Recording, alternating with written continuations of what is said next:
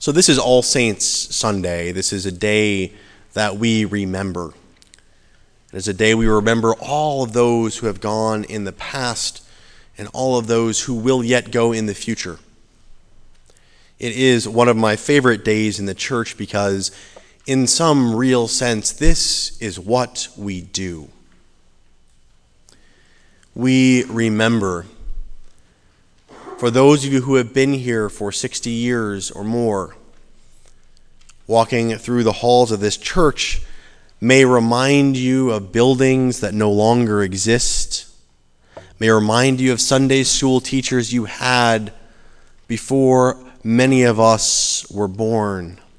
Walking through these places, looking at certain dishes that we serve, will remind you of the first time you ever came to a potluck at this church, and all the people whose absences we thought the church would never endure. We look around sometimes and say, how can we go on in the future?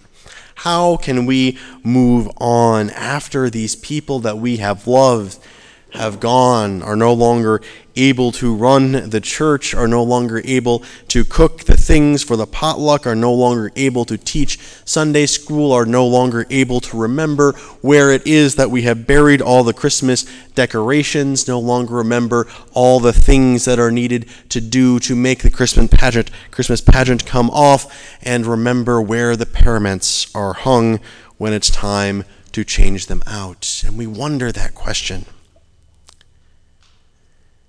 And on this day, we remember that we are not the first. That for as long as we've been telling the story of Jesus, we have been wondering, what will it be like when this generation is gone?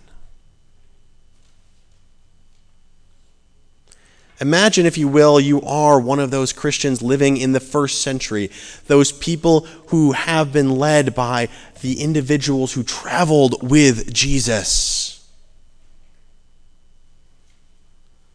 What are you wondering as you look at them? What are you wondering as you look around you and they grow older and the promised glory of Jesus' return does not manifest? What are you wondering? You are wondering, what will we do when these leaders go? What will we do when the memory of Jesus' life is no longer in our community? Imagine the fear that people must have felt. And in fact, we don't need to imagine it because we have a book filled with those questions. These are the letters that Paul writes to the churches. How are we to manage ourselves once this generation is gone? That is what Paul is all about, especially as he himself gets older and his hope for the imminent return of Jesus goes out. So what we discover that Christianity is about is loving Jesus and living Jesus and remembering.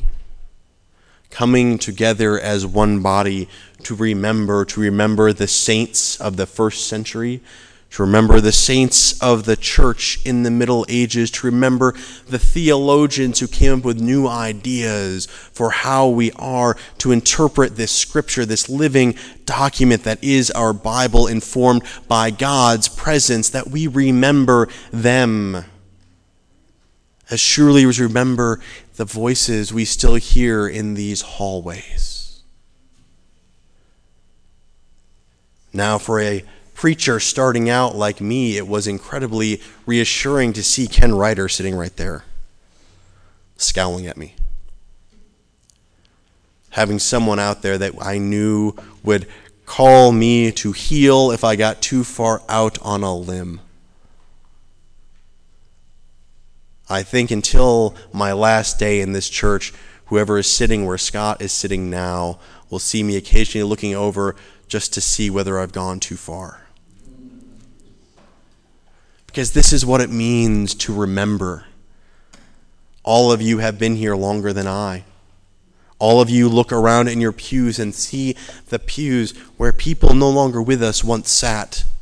Perhaps not in this building, but perhaps for 50 years, perhaps for 60 years, perhaps only for 10 years, 50 years ago.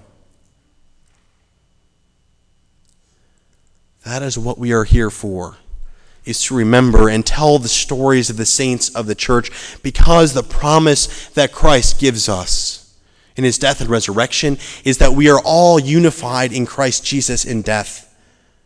Death is not final for us. We join together in joy and in hope, remembering that we are one body, those of us who are here and all of those who have passed through our doors in the past. We are together as one. We remember that in our own deaths, which surely come, we too will be joined in Jesus Christ, and we too will become the job of future generations to remember. There were many people lost in this church this year, people whose biographies were testaments to the weight they carried through the world, leaving changes in their midst. And we have the privilege of remembering them. We have the privilege of remembering them as they lived, and we have the privilege of knowing that we are different because we were in their presence. These are people who are the saints of God, and this is why we remember. There are people out there who are getting antsy right now in this sermon, and they will not remember 99% of what I say, but maybe they will remember at some day in the future. Remember, we are all joined in the light. Remember that, and remember all of the people, all the different colors of the rainbow that when joined together bring the whiteness that is the purity of Jesus Christ. Remember, it is what we do.